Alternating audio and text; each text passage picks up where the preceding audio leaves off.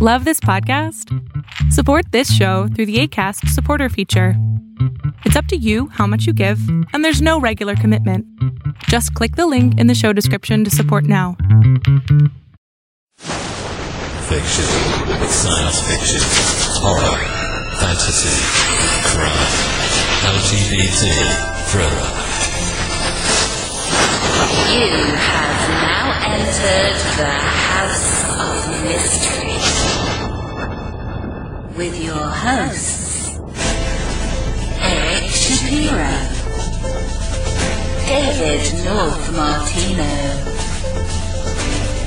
John Copenhaver, and Al Warren. Heard on 6.5 FM Los Angeles, 102.3 FM Riverside, and 105.0 AM Palm Springs. And welcome back to the House of Mystery. I'm Dave North Martino, your host for this episode. Surprise, surprise. Well, we have a full house today, and Aunt Becky isn't here. That's a full house joke. I'm sorry. Anyway, to my left, maybe the devil on my shoulder, working the controls today is the great Alan R. Warren. How are you today, Al? Well, I'm doing good. You can't do old jokes like that because that's showing your age. I know. It's like a dad joke. Full house? Yeah. Terrible. Take your dad pants off. I know, crazy. Now, are you losing circulation? See, I have Al tied up, so it's just enough slack to work the controls for today. Yeah, no, I never had circulation to begin with. No, that's true. And to my right, the co-host today is D.W. Gillespie. Welcome, D.W. Hey, how you doing? Very good. I guess you're the angel on my shoulder.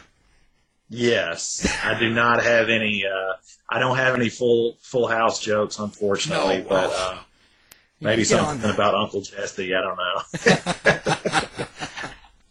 That's funny. Now, today, we have an author who not only writes her own fiction, but is the co-writer of a very interesting nonfiction book, The Science of Stephen King, The Truth Behind Pennywise, Jack Torrance, Carrie, Cujo, and more iconic characters from The Master of Horror. Let's welcome Meg Hofdahl to the program. Thank you. Welcome, Meg. Thank you so much. Did I get your name right? Yeah, you did. Okay. I like how you made it sound. It sounded very fancy. Thank you. Ah, excellent. Yeah. That's great. Excellent. So let's start with the Stephen King book. I remember, my parents coming home from a yard sale. They were yard selling, and they knew I was into horror, and they grabbed me. This was like 95, right? So I'm showing my age. I was like 14. They grabbed a paperback of Carrie and Cujo, and those were the first Stephen King books I read, and I became hooked very quickly. I wonder, how did you get into Stephen King? Yeah, well, writing this book, it was sort of fun to see how everybody kind of has like this Stephen King origin story of how they came across it. A lot of times it seems to be that they found a paperback on their parents' shelves. Or a lot of people would, because we asked, when we were interviewing, like, how did you come into loving Stephen King? And, a lot of people started with the films and then went back to the books. But for me, I read Carrie when I was about 13. And, I'm sure because you were a teenager when you read it as well. It's it just made sense to me. I mean, Carrie, what she was going through, even though obviously there's this huge supernatural element, obviously Stephen King is really good about, drawing these characters who are empathetic and you feel viscerally what they're feeling. And so Carrie was just a big sort of eye-opening experience for me. And I haven't looked back since. So, like most horror people, I've had, a love affair with his books, for quite a long time. Yeah, same here. Did King inspire you to want to be a writer? For me, it was Ray Garton, but King was definitely a big influence for me. Yeah. Oh, yeah. There was something accessible about his books. I love, horror, more literary horror as well. Not that, I don't want to sound like I'm knocking him, because when I was in college, I was a literature major, and people would knock on Stephen King. Yeah. And I would be so annoyed because he's such a fantastic writer, and he writes such wonderful characters. But I also love, your classic Gothic horror novels. I love Shirley Jackson. I love so many different authors, but there's something about Stephen King. Not only is he prolific and he's told so many wonderful stories, but his characters just last with you. And I sort of drew a lot of inspiration, really with the characters, wanting to, write these just such well drawn out characters that are funny and complicated and absurd. I think Stephen King is really good at pointing out the absurd aspects of life, and I've always just loved that about him. And if I can, take one little shred of that into my storytelling, yes, definitely he's an inspiration. Yeah, I always think of whenever that conversation comes up about, how Stephen King is, how you rank him as a writer. And the thing that always comes to mind for me is that, yes, there are definitely better writers out there, but there's not very many better storytellers. He is such a good storyteller. And when you think about, how those stories affected you and stuff, how did you start to approach this idea of looking at these characters and these situations in a scientific way? How did you start that? Well, this is mine and my co-author's third book that we've done this with. So we had written Science of Monsters and Science of Women in Horror. So in those ones we had focused really on film. So this was kind of our first time where we decided we were going to focus on the books and not the films, because that just felt, better and right to us.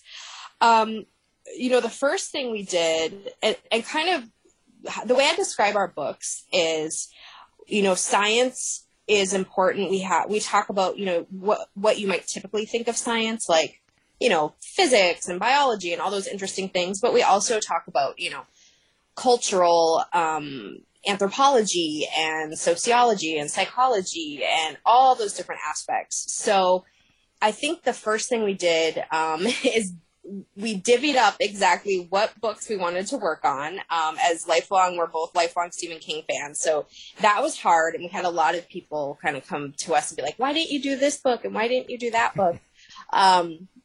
But, if we wrote about every single book, it would have to be, an entire series of its own. So we tried to, really pick the ones that really, got us excited. And then, for us, and we say this a lot, but we end up going down rabbit holes. So, I was working on The Dark Half, for instance.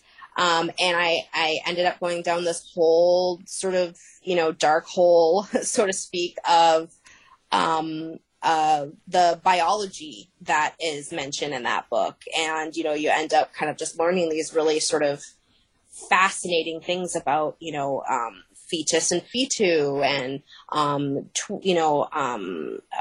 conjoined twins and all these different things. So you kind of end up just going where it takes you. And that's what I love about research. I'm a fiction writer, so, I would say that's kind of my first love, but I also love the act of research and being able to sort of start with Stephen King. There's no other better way to start. Well, you wrote this book with Kelly, and you've written other books as you were talking about. How did that collaboration come about, and how was that process for you? Well, so first of all, we are best friends. We've been best friends for 20 years. So that kind of adds a whole other element to it. Sometimes people are writing books with people they've never met or they barely know. So there is, that sort of emotional component to it as well, because we love each other. We want, the other to be successful just as we want ourselves to be successful. So, I think it adds, of course, there are those distracting elements of it as well, because it's like, maybe I wanted that book, but I guess I'll let Kelly talk about it, because, we do have to divvy up some of the work, especially because once you sort of go down a research avenue, it's really difficult to sort of let somebody else kind of get on that train. Sometimes you're already on it. And so we divvy up our work. We do it differently in every book that we've worked on, sort of how we're going to approach it. Right now, we're writing a book about Agatha Christie, and we've taken a totally different approach to how we're sort of doing every chapter. But it's a lot of communication. It's, a lot of work as far as, hey, I'm going to talk about this, you want to make sure you're not redundant. You want to not, both be doing work on the same thing. So communication, I mean, it's cheesy, but it really is key to, writing a good book and making sure that you're taking care of all the things that people want and need in a book about Stephen King. Do you think your nonfiction writing has kind of improved your fiction work?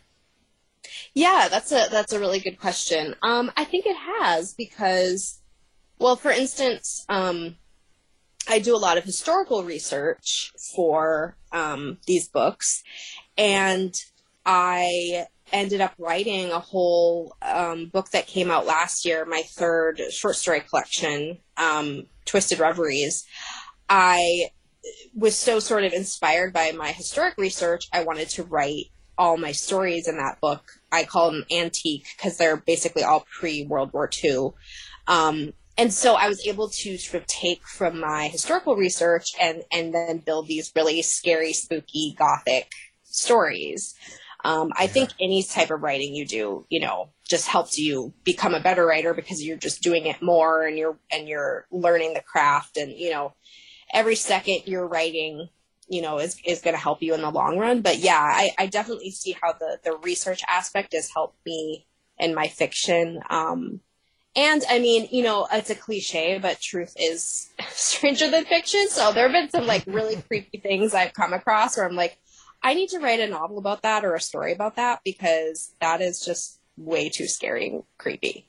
So as far as your fiction goes, for me as a writer, I know that it's kind of, I never intended to end up in a certain kind of, I don't know if you call it subgenre or whatever, but I think that we all have our own natural tendencies as writers, and we end up kind of, yeah, that's the type of writer you are. That's the type of, story you write. For your fiction, how would you describe the type of fiction? You said gothic. I mean, are you into, more quiet horror, more extreme horror? I mean, how would you describe it? Yeah, so usually, quickly I'll say when somebody asks, I usually say I write, female-driven, diverse horror suspense.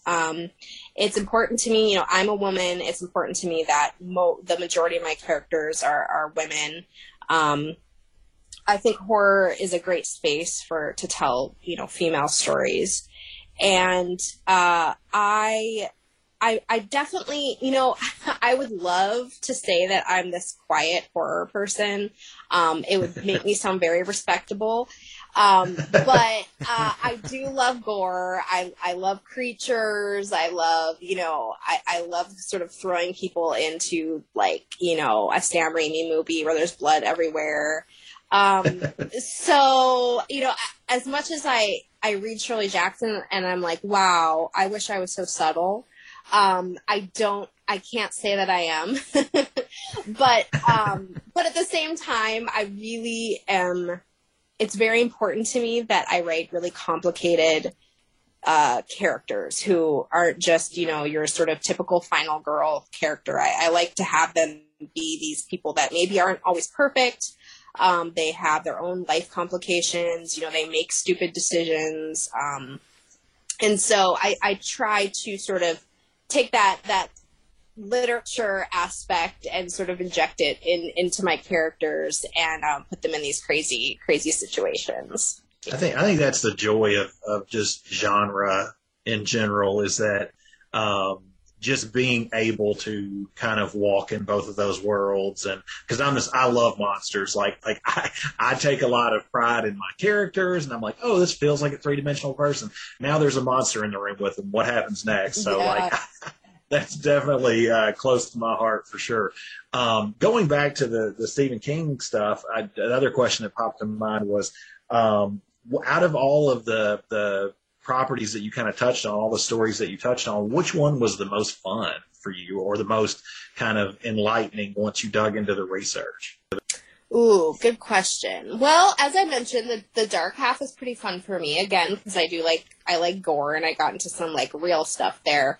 I have to say, I really got fascinated by the sort of splitting of Stephen King and Richard Bachman, and the sort of biographical aspect of that, and how that kind of came about, how this man discovered by basically just being a very eagle-eyed reader that they were the same person, and how he tried to essentially blackmail Stephen King with that knowledge. And so that biography part of it was really, I've always loved, since I was a kid, I've read biographies of people that I thought were interesting. So I really like those sort of aspects. And then sort of like bringing it then into what he's writing at the time, and like, why it makes sense, why he was writing this or that. And so, yeah, I have to say that was probably my favorite part. Yeah, definitely fascinating. Talking about, you were talking about, writing short fiction, and you've written short fiction and novels. Do you prefer short fiction or novels? Do you feel you're more of a natural short story writer or a natural novelist?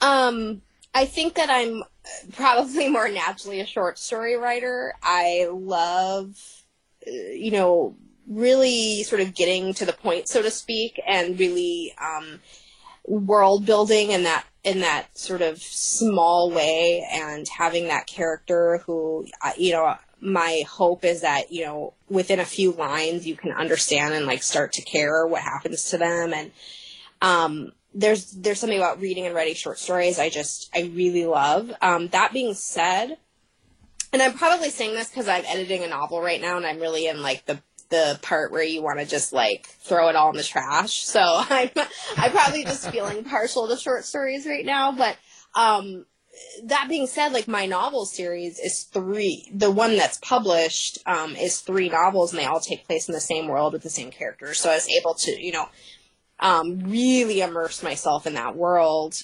And I loved it. So I think I probably am naturally more capable of writing short stories, and like more sort of feel that pull to do it.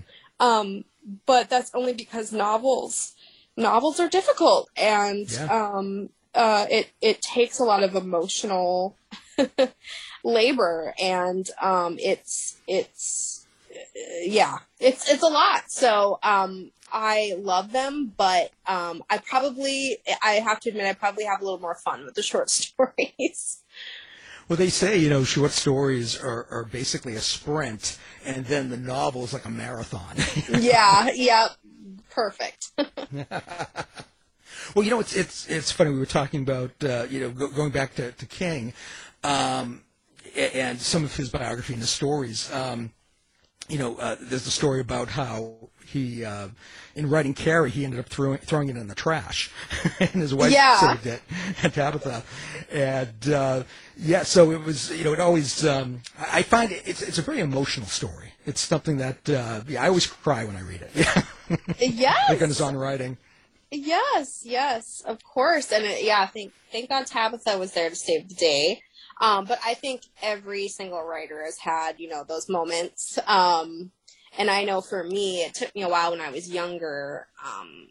I did a lot of deleting and sort of not going ahead and just writing the damn thing. Yeah. And you kind of have to, for me, I had to get a little older and realize, okay, if I keep deleting everything, I'm never going to get anywhere. So, yeah, it's a good lesson there. Well, that novel deals a lot with telekinesis. In your research, did you find anything interesting about telekinetic powers? Oh, yeah. I mean, there's so much. I mean, when we interview people, we try to sort of cover all the bases. We come from a pretty, I don't want to say I'm skeptical, because I think as I'm getting older, I'm probably getting less skeptical, but I come from, a pretty science-based sensibility. And so telekinesis obviously to me sounds like it's not true. It's not a thing. It's not a science. But it's interesting how in the research for something like that, you can start to sort of understand, and of course you can get into like government conspiracies and all those types of things. But you can kind of start to understand why people do believe it, and that there is, documentation about testing and seeing, there are people who genuinely were within the scientific community are testing it. So I feel like over the course of writing these books, I've become more open to things than I was, originally.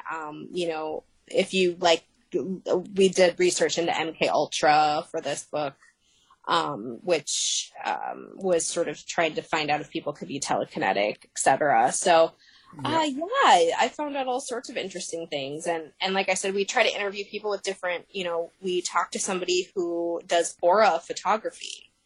And that's not something like I've ever heard of or understand, but we try to get all those. We talked to a bunch of scientists, but we also like to talk to people who sort of, are maybe more on the fringes of science and hear what they have to say.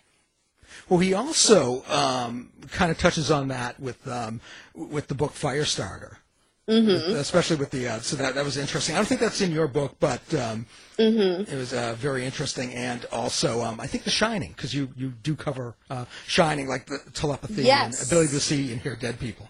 Yes, and The Institute, which is one of his newer books. Oh, that's right. Very much, that's another great example, and that actually goes more into, that feels very MK Ultra, where, kids with special abilities are kind of being pulled into this government conspiracy. So, it's obviously something that's on Stephen King's mind. All right, so I have to ask, because I feel like this is one of King's most notorious, maybe in a bad way, books, is Insomnia, which I actually like. It's very rare that I find anybody who likes Insomnia.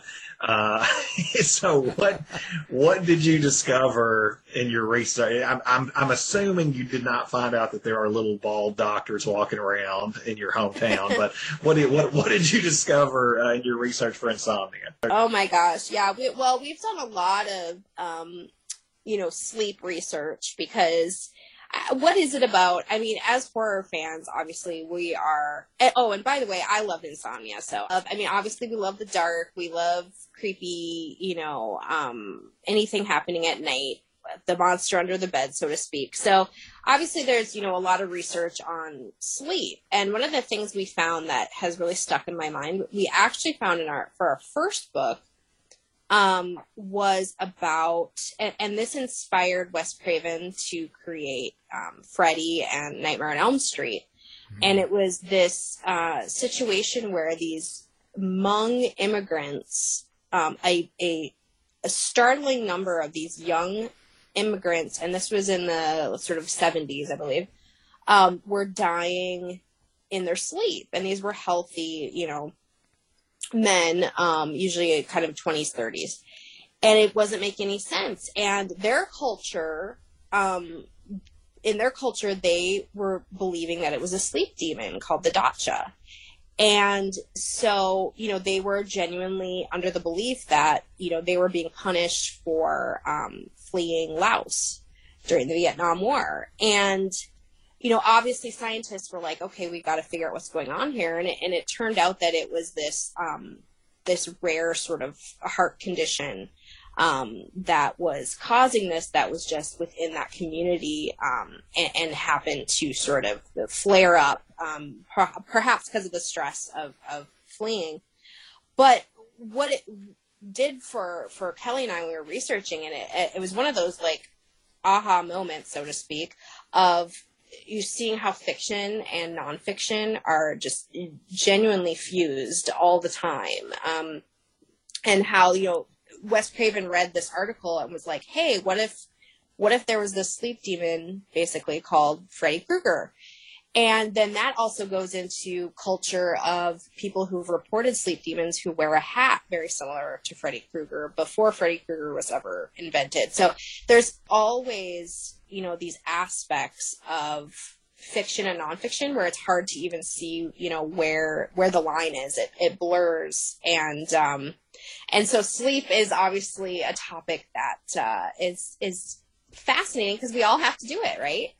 Absolutely. Well, I love A Nightmare on Elm Street, and that's a very gory movie. Yes. Especially for its time. Oh, yeah. And, you were talking about final girls and strong female characters, and definitely Nancy is a really strong female character within that franchise. Oh, yeah, she's the best. I was just at Women in Horror. No, it's called Renegade Film Festival now. And she was there presenting a short film she was in. And she's just so poised and intelligent. And she really actually loves the horror community. You see a lot of actors sort of like not want to admit that they've been in horror movies, but she very much embraces it and, sees the worth and everything of horror filmmakers and stuff. So she's awesome. Absolutely. Heather Langenkamp. Yes. I'm going to just destroy her name. No, I think you got Langenkamp. Yeah, Heather Langenkamp. Langenkamp, yeah. You also, funny, you talk about, in your book, you have Pet Sematary, which was really my favorite in high school, and that's another one that King almost left in a drawer because he thought it was too dark. And that has a lot of Gothic horror roots, and I know that you kind of resonate with that. What would you find out about Pet Sematary? Want flexibility? Take yoga. Want flexibility with your health insurance? Check out United Healthcare Insurance Plans. Underwritten by Golden Rule Insurance Company, they offer flexible, budget-friendly medical, dental, and vision coverage that may be right for you. More at UH1.com. Oh, yeah. Well, I mean, when we had done research, we had gone into, kind of fun stuff like, deadly pets. That's always fun. Rabies, when we were talking about Cujo. So we got into all sorts of things. But I agree that Pet Sematary, I think a lot of people, especially like the hardcore horror people, love that one because it is dark and it makes you emotional. I mean, I don't think I got through that book without crying. And I know for me, like certain books I've read, like It, for example, I read before I had kids. And then when I had kids, after I read it again and it struck me completely differently in that part of my life, So I feel like Pet Sematary is the same way where, it strikes you differently depending on where you are in your life, whether or not you have kids, it's sort of like, it's sort of like who you're empathizing with at that moment. And so, yeah, that's just a beautifully written book. And I think that, it evokes so many things. We talk about grief in our book. We talked to a grief counselor. That was an interesting conversation. So, yeah, there's so many threads to pull there. We also talk about the Wendigo. That appears in the newer version of the film. We don't go into the films too much, but that's an interesting sort of way into culture as well. Yeah, Pet Sematary. Y'all were sharing the first Stephen King book stories. That was mine at like 12 years old or something. And yeah, it was way too young, but I'm 100% with you. It's like every once in a while I think about that and I'm like, yeah, I'd like to read that again. And now I have 2 kids and I'm like, I don't think I really could at this point. And it's also one of those where, I don't know if you guys experience this as writers too, where every once in a while you'll just be kind of floored by just the idea that another writer has. You're like, man, I wish I'd come up with that. And that's one of those where it's like, man, that's such a good, succinct idea for a story. And even if I did think of it, I probably wouldn't be able to write it because it's just too heavy. But just to kind of switch over a little bit to one of your other books, I was kind of just glancing at the Science of Monsters. That one is just I'm a huge just monster fan. Like I said, I keep having these moments where I'm like having conversations with my wife, and she loves reading like crime stories and thrillers and stuff like that. And she's like, "Yeah, you should write something like this." And every time I start to go down that direction, like a monster always sneaks in, and there's just nothing I can do about it. So I'm like, sorry, this is what I got. But thinking about that book that you wrote, I mean, what were some of your favorite kind of discoveries from that one? Oh my gosh, yeah. So Science of Monsters, we really got into, obviously we talk about like the universal monsters, you know, kind of what your sort of iconic horror villains. Oh my gosh, we got into, you know, biology. We got into like really gross things. We we go down these roads and we're like, okay, this is fascinating. But we talk about possession in that book. You know, your Exorcist, your Reagan, and things like that. And of course, there's that whole line of research about, you know, exorcisms that have been, you know, actually done, and those are just kind of, to be honest, that's kind of a sad history because a lot of people were hurt. But we went down this road of creatures that possess other creatures.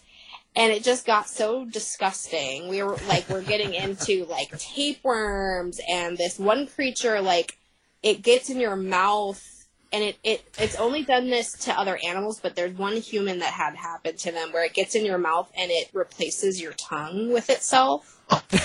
You know, like things like that where you're like, this is literally worse than Dracula, you know, like, please just have Dracula come in here or Reagan come in here. I'd rather than, you know, this disgusting stuff. So we find all sorts of fun things like that. But what we really like to do is sort of get in the history of the film and the creature, and then we sort of go off in these wacky ways and you know, see, oh, how could that like be similar to, you know, the Wolfman or any number of monsters. So we have a good time. Well, speaking of it, speaking of monsters, I want to go back to it for a second. You know, it's kind of funny. I used to be a member, this shows my age too, of the Stephen King book club. Oh. and I actually had the hardcover from that club of it. Now, it is a 1,000-page book, and I used to walk around high school with it. Oh. I think I have still shoulder problems. Oh, but you're so cool. I would have hung out with you in high school. Yeah. You carrying that. You would have been the only one. Well, I used to read Gore Zone magazine too. That was my favorite magazine. Oh yes. Yeah. You were a Dear Reader, David. You were officially had the title of Dear Reader. Yes. Yeah. Constant reader. Constant reader. Constant reader. I said Dear Reader. Constant okay. reader. Constant reader. Same difference. Crazy yeah, reader. Yeah. I don't have it hardcover. I got to get my hands on that. I only have a paperback of it. That's a doorstop. Yeah, it is. What did you learn? What do you think you learned about Stephen King that you didn't know before you started researching him? Oh, good question. You know, I think I learned how much, this is a little cheesy, but I think I learned how much family is important to him. How much he is, you know, inspired by sort of the loss of his family, like just thinking about it. I think that's his true fear. You know, there's grief in a lot of his books. And so I I think what I've learned sort of by reading all of his things in sort of, a chronological order, so to speak, or, through his life, is that he's gone through all sorts of different things in his life. But I think that's kind of the one constant, is that he's very much a family man, and that's his fear. So I would have to say that. Yeah, and almost all his kids went on to have writing careers. Yeah, I'm a huge Joe Hill fan. Yeah. He's excellent. I often say that Joe Hill, he's a lot like his father in the way he writes, but he also has an almost extra emotional component. I feel like I have actually cried reading Joe Hill, maybe even more than Stephen King. And he looks a lot like his dad, too. He does. Well, what about your own work do you feel was influenced by King? Well, as I said, I think the characters, I sort of love how he really gets down deep in there and shows flaws and all. I love, again, he has this way of sort of just pointing out the absurdity of life. In a very comical way. When you think of a lot of like his sort of like smaller characters that people come across that seem almost like unreal, but then you see somebody in real life and you're like, wow, that person would be in a Stephen King book. Like they're just so, there's, who I'm talking about. And so I love to sort of, bring kind of those absurd aspects in, because life is absurd. And of course, I mean, just his absolute glee for horror. He clearly has fun, what he puts these characters through, and I do too. So I guess I'm inspired by that. Well, as in your own work, how do you experience your characters? Do you have an inner monologue in your head? Is that how you write dialogue, or do you see things more as images and symbols, and then kind of transfer that to the page? I'm not an image sort of person or a picture sort of person. I'm definitely like inside their head person. So I would say I'm feeling things the way they're feeling them, and sort of like processing things the way they're processing them. So I guess more the former, where it's more of an inner monologue of me, like sort of feeling and sensing. I think that's kind of, I tend to forget, to describe what they're wearing or things like that, because I'm always sort of up in their head. And I forget, that they do have to like proverbial or however look in the mirror,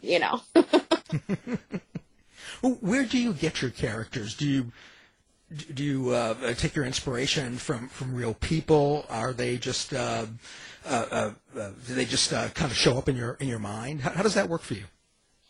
Well, sometimes, I mean, I'd be lying if I didn't say there's probably an aspect of myself in a lot of my characters, like something I'm like, working through, or something, I wish I did better, or something I'm proud of. I probably have some aspect in a lot of them, but I think that oftentimes I will actually think of perhaps an issue first. Like, I know I wanted to have this character. I was like, I've heard about people who like have that condition where they like pick at their skin and they have all this anxiety. And I thought about sort of that first. And then I'm like, okay, now why is this person going through that? And then once I sort of like go down that road of, okay, why would this character, have to deal with something like that, and of course I'm going to throw them in an even more terrible situation, but I'm like, why do we want to watch this character, get better and maybe learn something from this and seek help and blah, blah. So sometimes it can be something simple like that. But I think, like I said, I'd be lying if a lot of them are, different versions of myself. Let's be honest. There's so much good horror right now, and it's I think it's a great time to be a horror writer or reader. Who have you read lately that has really stuck with you?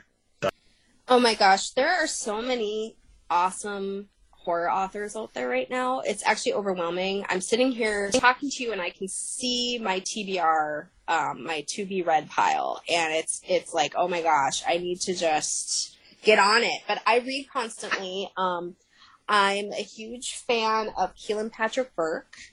He's excellent. Yeah, I'm reading Kin right now by him. I really loved Catriona Ward. Last House on Needless Street was really good. Haley Piper, Lauren Hightower. There's just, I could go on and on and on.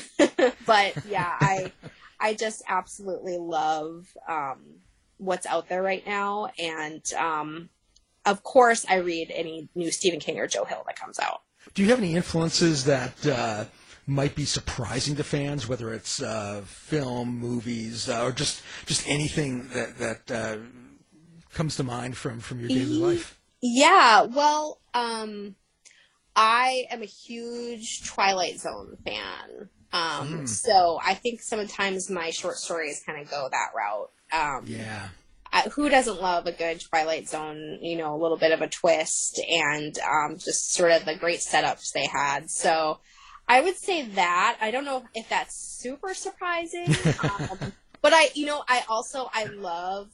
love a good romance. I don't read a lot of romance, but I love a good romance in a movie. And so I like to kind of put that aspect in there too, which doesn't always happen. So that could be kind of a fun, unexpected thing. Well, romance is important within a book, typically. Oh, yeah. Yeah.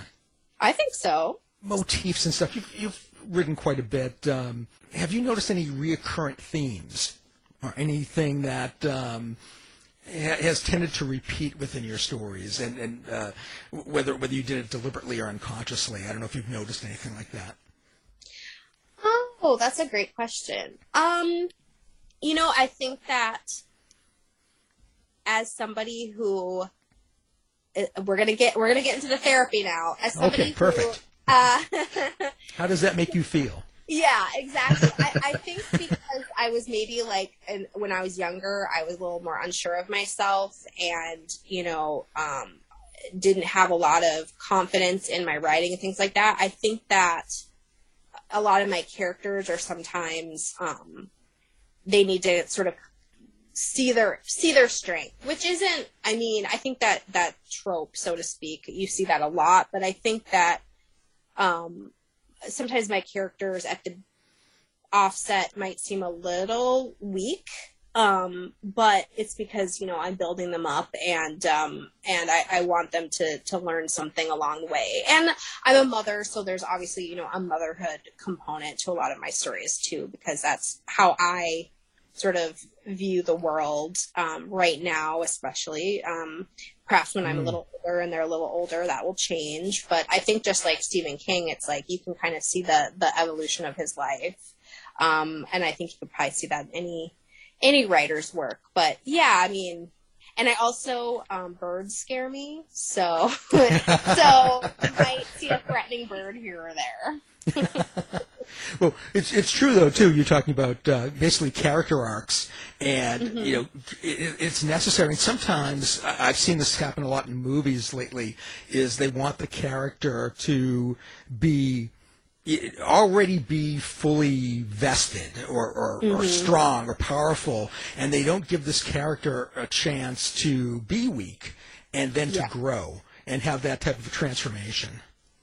Yeah, that's kind of a pet peeve of mine because, there's this idea that a woman in horror should be Ripley. And I love Ripley. She's awesome. But I've seen a lot of memes and stuff that make fun of Shelley Duvall in The Shining. And I'm like, wait a minute. She helps her son get out of there. She walks into maybe she's not Ripley, but she got done what she needed to get done, so I want people to sort of like understand that, you know, women characters don't necessarily have to be kicking down the door. They can be using all sorts of different aspects of their personality, like, you know, any sort of different types of smarts. And women are just as complicated and problematic as men. We make stupid choices, and I like to see that reflected in the characters I watch. So yeah, I totally agree. Yeah, it's definitely important. And Shelley Duvall was like terrorized in making that movie. Yeah, I know. So poor crazy thing. Yeah, I know. But you know, I think that's probably one of the greatest films ever made. I agree. Even though King hates it. Yeah, I know. It's my number one favorite movie, and so my best friend and I, we each have one of the twins on our arm from Shining. Oh, wow. Yeah, Perfect. and it's got, you know, the carpet and everything. And so if we hold hands, like, it kind of looks like they're holding hands, like we put our arms next to each other. But my fear is that I'm going to meet Stephen King and he's going to see my tattoos for the movie, not the book. Like, this is the kind of stuff that keeps me up at night. I'm like, he's going to judge me if he ever saw that. He'll be coming for you. Yes, exactly. His dark half. Yeah, no kidding. But yes, that's my number one favorite movie of all time, even if Stephen King disagrees. That's great. You know, I'm wondering too, we were talking about your characters. Have any of your characters done anything to surprise you? Have they maybe rebelled against the plot and just kind of taken over? Yeah. Oh, yeah. I actually had one very beloved character in the second or third book do something. Well, he was going to kill somebody, and my editor just wouldn't let me do it. She just is like, people will never... I thought, listen, this is the way it's going to go. People are going to understand why he did it. And she was like, people are going to rebel. People are going to be so upset. I'm upset. And I don't always listen to the editor, but I was like, okay, I'll calm down. I won't have you kill this person. I didn't want to have any tears. But yeah, I've had characters who are bad, who were even worse than I thought they were. So that's kind of fun. I mean, obviously we're controlling these characters, but it's kind of fun when, you know, you're so into it that they kind of run amok. Well, are you a pantser or a plotter? How does that work for you? Or I'm are you a little bit of both? I'm a pantser because, you know, and that's probably what's gotten me into trouble with novel writing, because I mean, not everybody has to edit, so of course I'm just editing like everybody, but I'm a pantser because it would be boring to me otherwise. I don't want to know everything that's going to happen, especially with a short story. I just go in with a very vague idea. Novels, I try to have a little bit more of an idea, but yeah, I just wing it because I want it to be fun. To me, plotting everything out, I wouldn't want to even fill it in at that point. That's just me. Yeah, well, a lot of writers are like that. They feel, you know, I'm also a pantser for the most part, even though I'm kind of structured in my life. But yeah, it feels like it would be boring if you knew everything that was going to happen. And that's really for the second draft. Yeah. Now, do you do anything to like relax or recharge or decompress in between chapters of novels, or novels, or even nonfiction? Yes, I love to read. I watch way too much TV, but there's so much good TV out there right now. I try to relax. I love to travel, and finally, it's starting to feel like we can do more traveling. And, so yeah, there are other aspects of me, but I'm also screenwriting, and doing, lots of different aspects of my job, which is awesome because, I had the best job in the world. Absolutely. How have you, with screenwriting itself, do you notice a big difference in from running short fiction and yes. Yes. So I've been doing that with my friend that I co-authored the books with, and she's a much more visual person. So I think there's kind of an aspect of it that she's really good at, because she sort of sees everything like a movie, or, you know, because I kind of get stuck up in characters' heads. It's challenged me to sort of write differently, and in a really good way. But yeah, it's a learning curve to write things, in that way, and also take out a lot of the flowery language that I like to use, because scripts don't need you to go on and on about, you know, anything. So yeah, it kind of uses a different part of my brain, which is actually kind of fun. And I think my fiction background actually brings things to it that other people don't bring. So, yeah, it's been a learning curve, but we're really enjoying it. We got nominated for a award for a TV show we wrote last year, and oh wow, we're working on lots of stuff. So yeah, it's fun, but it's a whole other game. Now, how do you like people to get in touch with you? Do you use social media, Facebook, Twitter, carrier pigeon? Do you have a website? Yeah, you can send me presents. I am on Twitter and Instagram. I'm at Meg Hofdahl. I have my website, meghofdahl.com. I also have a podcast, and that website is horrorrewind.com. And yeah, you can find me anywhere and everywhere. I'm on Facebook, Meg Hofdahl Horror Author on there. So I'm pretty hard to not find. And we'll put all that information on our website so our listeners can find it with one click. Awesome. Excellent. So how was, I don't know if you were writing this book during COVID and the lockdown, especially like the Stephen King one. Did you find it harder to do research, or how was the lockdown for you when it came to your writing?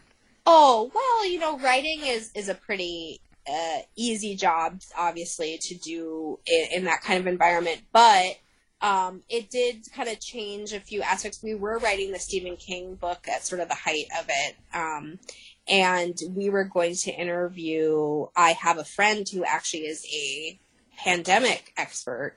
Wow.